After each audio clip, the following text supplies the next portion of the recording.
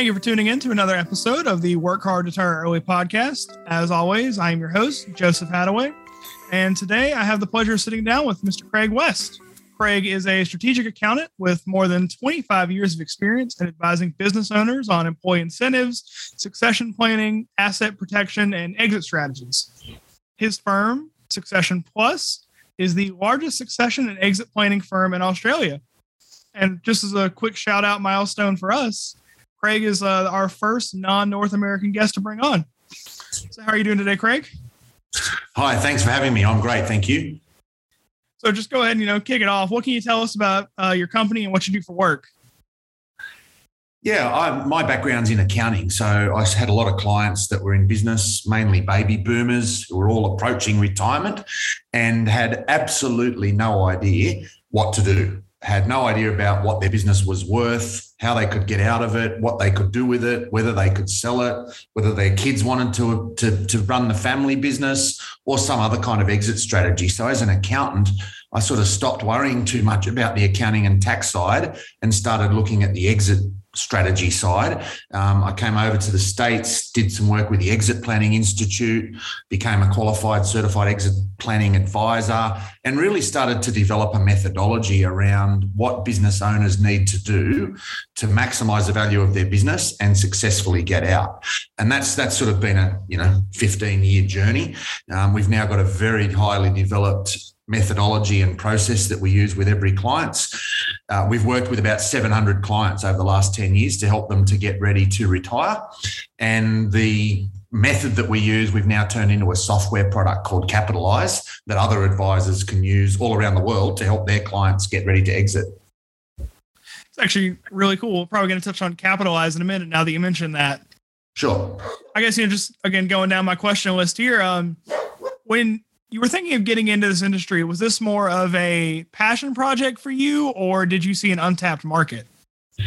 Yeah, I think it's a combination of both. I saw a large market of baby boomers heading towards retirement, and obviously that's smart from a business point of view to get towards large markets. Rising tide lifts all boats, as we say. So, it's smart to be in that area. But it did become very quickly a passion project. When I was an accountant, I helped one of my clients exit. He sold his business for, nearly $10 million more than what we thought we would sell it for. And he used a lot of that money to donate to charity, to help other businesses, to invest in smaller projects. And I just thought, if I can help more and more people do that, imagine the multiplier effect. If every one of my clients not necessarily got an extra 10 million, maybe they only got an extra 500,000, but the effect of that guy donating money and sponsoring charities and, working with other small businesses had a really strong multiplier effect. So my view now and my very strong vision is if I can help as many people as possible successfully exit their business, the multiplier effect of that is massive. I hear you on that, and definitely every penny counts, no doubt there. Don't want to leave anything on the table, especially when there's so many charitable resources out there. Absolutely. And, going into that, when you sit down with a client about, succession planning and selling their business, what would you say the steps or the stages you walk them through would be? Yeah, we've basically got a 21-step process, but there's 5 key stages to that. And the first place with any kind of project with that is really to identify what they've got. We're always talking about value. What's the business worth? What's the key value drivers? How do you make it worth more? Identifying where they start from is actually a challenge for a lot of business owners. Most of them don't know what their business is worth. Most of them don't know how saleable it might be or how attractive it might be to a buyer. And funnily enough, it's also not just about the business. It's about them and their personal financial position. It's about their family situation. What are they going to do after they sell the business? So stage 1 is just identifying what you've got and where you're at. Stage 2 then is really pressing the pause button and protecting that asset, making sure it's protected properly, make sure the right legal agreements are in place, insurances are in place, structures are in place to protect the asset. Then the exciting one, which is maximizing the value. How do we work with that business and take it from, let's say we valued it today at $4 million, how do we turn it into $6 million over the next few years? Lastly, how do we unlock that value? How do we actually get it out whether that's selling it, whether it's an employee share plan, whether it's passing it on to your kids, IPO, private equity. There's a whole stack of different options to exit, but how do we actually make that happen? Because most business owners are very inexperienced at that part. And then lastly, how do we manage that wealth after it's created? Once we've created it, once we sell the business and we get a check for $6 million, where do we put it? How do we look after it? How do we invest it? How do we make sure we don't lose it? Because as a baby boomer retiree, you probably don't have the opportunity to go and earn another $6 million again. That's the last $6 million you're going to earn, so you got to look after it. Amen to that. I mean, once you've done it once, do you even want to do it again? I think becomes the question as well. Absolutely right. And those are, the same steps that you said, capitalize, correct? So basically, what we've done with Capitalize is it became it's a very specialized area. There's lots of expertise because we cover off on accounting, tax, legal, financial planning, marketing, corporate governance, structures, asset protection. Now, we're not experts at all of that, but you have to be across all of that to successfully get your client through those 21 steps.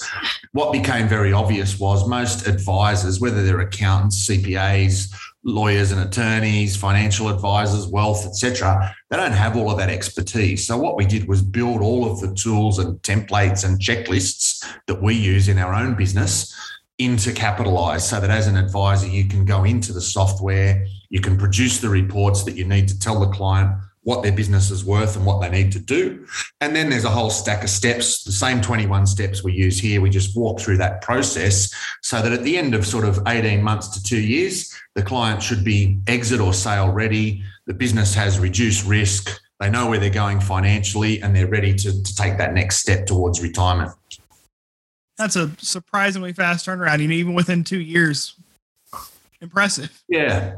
In an ideal world, clients sort of take 18 months to 2 years. I have had some clients that take 3 to 4 years, either because they wanted to extend the value of the business. So instead of going from 4 to 6, they want to go from 4 to 10. Now, that takes longer. Clearly, it doesn't matter how good you are. That's going to take time. But also sometimes, occasionally, we meet business owners who really have a bit of a mess. I actually told one of my clients last week, you're doing really well. You're making money despite your very best efforts.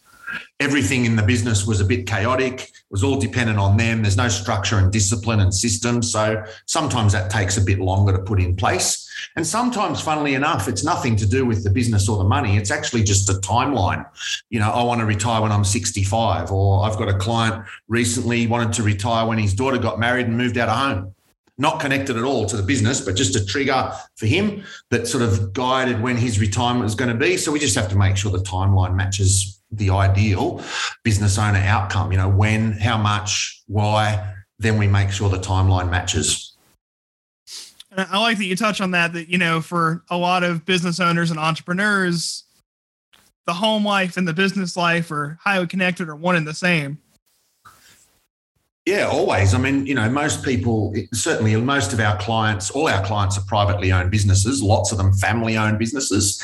And when you've got mum and dad or mum and the son or daughter working in a business, it's very hard to come home and that's the end of the workday. You often see people having dinner, they're talking about the business. They sit down after dinner, they're still talking about the business. So separating all of that's quite a challenge. And it's actually quite a challenge as well emotionally for the founder or the owner. To separate them from the business is actually quite an emotional psychology process, not accounting and tax issue.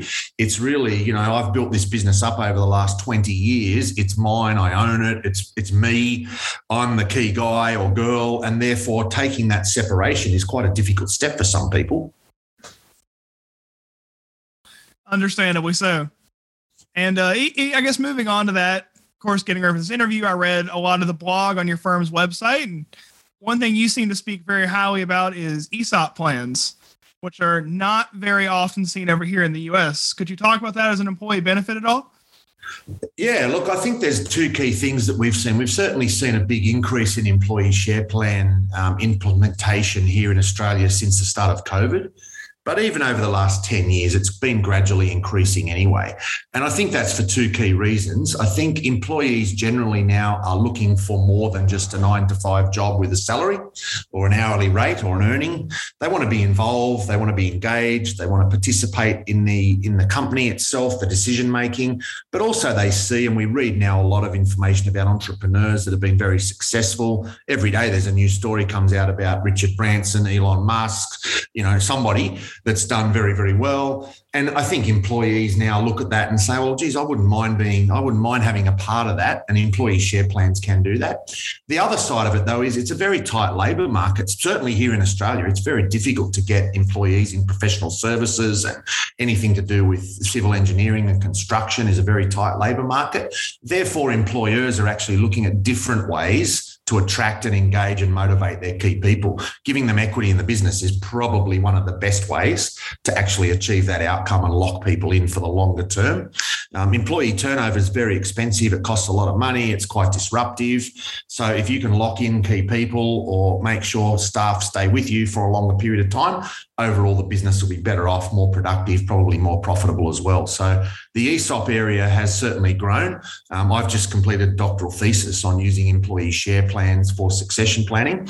So the academic sort of research is very strongly in favour of using these plans. But the reality is there's a lack of awareness and understanding and education around how they work, why they work, and what needs to be done to make them work more effectively. So I'm certainly keen to get involved with more of those. We've got quite a few of them set up now in Australia. They're running quite well. The government's constantly looking at fine-tuning and improving the ESOP legislation to make it a bit more tax effective or a bit easier to do. I know you've got exactly the same thing happening. I think Congress passed some new ESOP laws as recently as the last couple of weeks. So they're constantly looking at improving and refining the methodology as well. And I, personally, in my own experience, I think you've hit the nail on the head with employees are looking for more than just a paycheck if they're giving so much time to their 9-to-5. Absolutely. I mean, I think if you look at, I'm not sure the demographics in the United States, but I'm fairly confident it's very similar. We've had a lot of people who, because they've had to work from home or been in isolation or whatever it might be during COVID, have really had a good question around what am I doing this for and why am I working 9-to-5 and why do I commute an hour and a half every morning and night to get to and from the office when I could actually do it something a bit different. So that's where people are sort of looking at it. And I think if you can use an employee share plan to do that, in the United States, the tax concessions are much more favourable than what they are here in Australia. So it is possible in the States to sell your business to an employee share plan, basically tax-free, if you meet certain conditions. You can't quite do that here, but it's certainly a new trend. People are talking about sea change and tree change and people moving to the beach or the country or that's a big thing. But I think also people are changing the way that they work. People are working 3 or 4 days a week instead of 5 or 6. People are changing their working hours. They're working from home. If they've got to be home during COVID lockdowns or isolation or any of the other things that have been happening, that changes focus, I think. And so employee share plans have got a role to play in that part as well. I think also from the other side completely, most employers that are entrepreneurs that are baby boomers have done fairly well. They're fairly wealthy. And so there's quite a change in sort of trend. A lot of our clients are not so focused on maximum dollars. I need $10 million to sell to retire. They're probably already reasonably well off and they're probably already ready to retire. What they do want to do is share some of that wealth and benefit with the key people that help them get there. So there's a bit of a change around legacy and stewardship type exit options where people are saying, well, I'm happy to get X million dollars to sell my business, but I'm also happy if these 5 key people who worked with me for the last 10 years to get me there share some of the benefit as well, which I think is a good thing for everybody. Oh yeah, take care of the people around you. Everyone appreciates and everyone wins in the long run, no doubt about it. Absolutely. So, and then just another question in the similar vein. Let's say you had an employee incentive, you had a new entrepreneur right now who's looking to hire for the first time. What would you say they should offer to new employees to prevent turnover incentive-wise outside of maybe an ESOP plan? Yeah, look, I think there's a changing focus now around remuneration. I mean, it used to just be that there's an income model, either it's an hourly rate or a fixed wage or salary. And that's okay. It's been around for many hundreds of years. It works, right? But I think what people are looking for now is over and above that. What else can we offer in terms of incentives? Is there a more tax effective way to pay people? Can we offer changing working hours? Flexibility, working from home, starting late, finishing early, those types of things are much more attractive now to employees. And I think there's a bit of research around. We've got a client here, who has a 5-hour workday. So instead of employees being in the office 9 to 5, they're in the office, 10 till 3. It's 5 hours, but they don't do anything else except work in that period. They've found an improvement in productivity.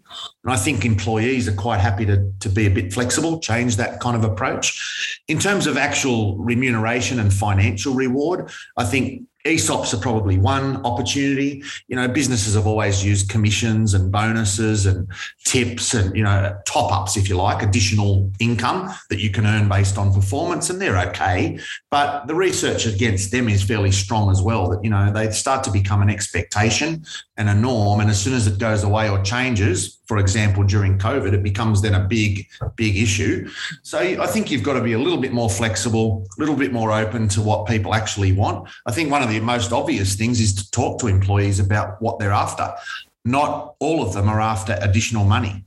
Some of them are happy to earn a little bit less money, but only work 4 days a week, for example, so they can go to the country property on the weekend or, look after their kid who isn't at school at the moment or whatever it might be. People have got all sorts of different motivations. I think the smartest thing to do is ask them what they're after and how can you help deliver that, because then you really do engender a lot of loyalty. I hear you on that. Everyone's definitely different and has different priorities, and the best thing we can do is conform to them, give them a good work environment. Absolutely. And then my last line of questioning today is just about your experience as an entrepreneur with Succession Plus, breaking into, I guess what I'm going to refer to as an unusual market for most of our listeners. Did you have trouble finding clients at first, or did it come pretty easily? Look, I think it's always a big barrier for entrepreneurs. How do you find more clients? How do you grow your business? How do you get new leads? What do you do on, it's such a complicated area now with, online, digital marketing, CRM, Google Analytics, social media. All of that stuff's much more complicated. When I started an accounting firm 25 years ago, none of that was an issue. There was no such thing as any of that stuff.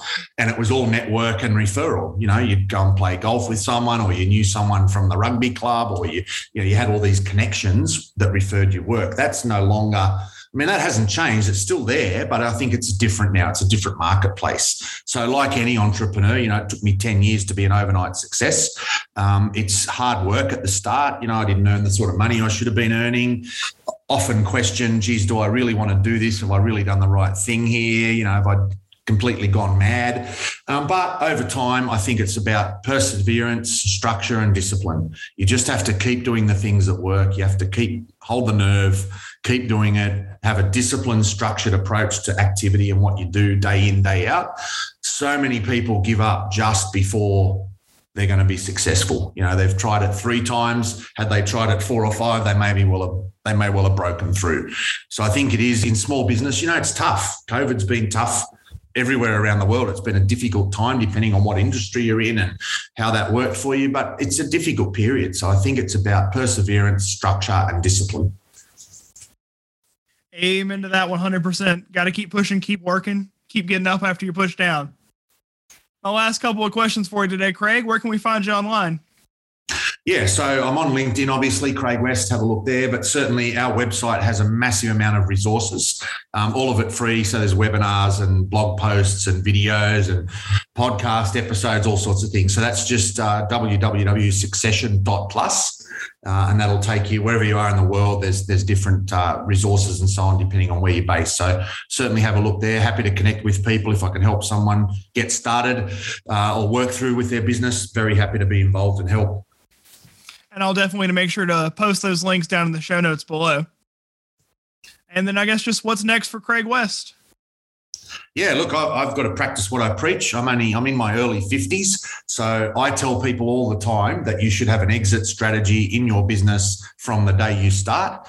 So I'm actually starting to think about what that looks like to me. I'm not ready to retire yet. I'd be very bored and dangerous if I retired. So I'm certainly not going to do that yet. But I am starting to think about what I do, capitalize and taking the intellectual property that I've developed at Succession Plus here in Australia internationally is actually really exciting for me. I think the more people that can access that methodology, that can use those tools to help others successfully exit, that's a pretty cool outcome from my point of view. Both from there is a commercial outcome attached to that, but it's also, I think, important, that we've got a methodology that works. We've used it with hundreds of clients. The more people that get access to it, the better. So I'm looking forward to that. And that includes some travel this year, including speaking at a couple of conferences in the United States in May of this year. So I'm looking forward to that. And then I'm sure I'll find something interesting and useful to spend some time on and come up with something else. I hear you there. Well, thank you very much for coming on the show today. We loved having you. Pleasure. Thanks for having me.